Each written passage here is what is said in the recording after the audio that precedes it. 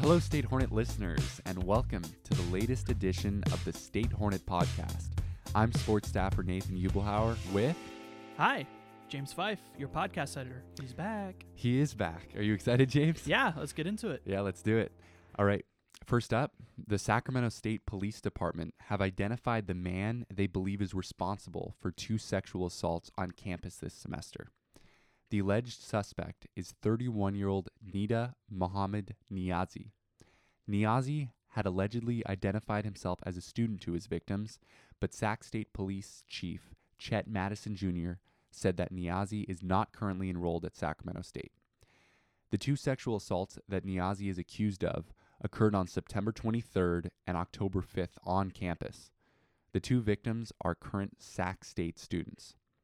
A warrant has been issued for his arrest as he remains at large. For our next story, Sacramento State students and faculty are working with Native American tribes to restore ancient human remains. Sac State's archaeological curation facility currently houses a vast collection of fossils and artifacts recovered in Northern California. Over time, several Native American tribes have been fighting to regain certain artifacts held by the state. When the federal government enacted the Native American Graves and Repatriation Act in 1990, the process of returning any fossils or artifacts began. Sac State anthropology professor Jacob Fisher, who is the current director of Sac State's curation facility, is leading the charge. Much of the artifacts held at the school today are from the Ione Band, Shingle Springs Band, the United Auburn Indian Community, Wilton Rancheria, Jackson Rancheria, and Buena Vista Rancheria. The items held include funerary and sacred objects, as well as human remains. Next up, Helping Mentor Our Next Generation, a program supporting Hmong students on campus, had an event celebrating the Hmong New Year on Monday, November 14th. The event was organized by Andrew Yang, the first Asian Pacific Islander Desi American Center coordinator.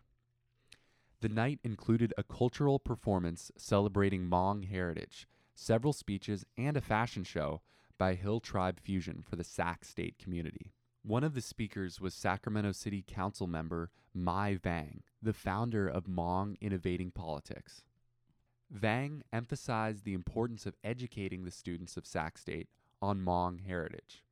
She also highlighted the importance of her election as a council member, saying, quote, "As the first Hmong elected official, I'm so proud to represent my city, my community, in a city with 30,000 Hmong folks." Fashion model Rosie Vang also took part in the fashion show. Vang is not a Sac State student, but she said she enjoys joining in the yearly festivities. On to the latest with football. The Hornets go undefeated in the 2022 regular season with a 21-17 win over UC Davis on Saturday. With this win, the Hornets not only hoisted the Causeway Classic trophy, but also the Big Sky Championship trophy for winning the division. This is the 3rd consecutive year that Sac State has won the Big Sky division.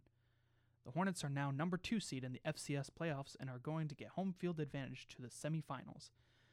Their next game will be played against either the Davidson Wildcats or the Richmond Spiders on Saturday, December 3rd at 2 p.m. The State Hornet is holding a Movie of the Year bracket on all of our social medias, including Twitter and Instagram.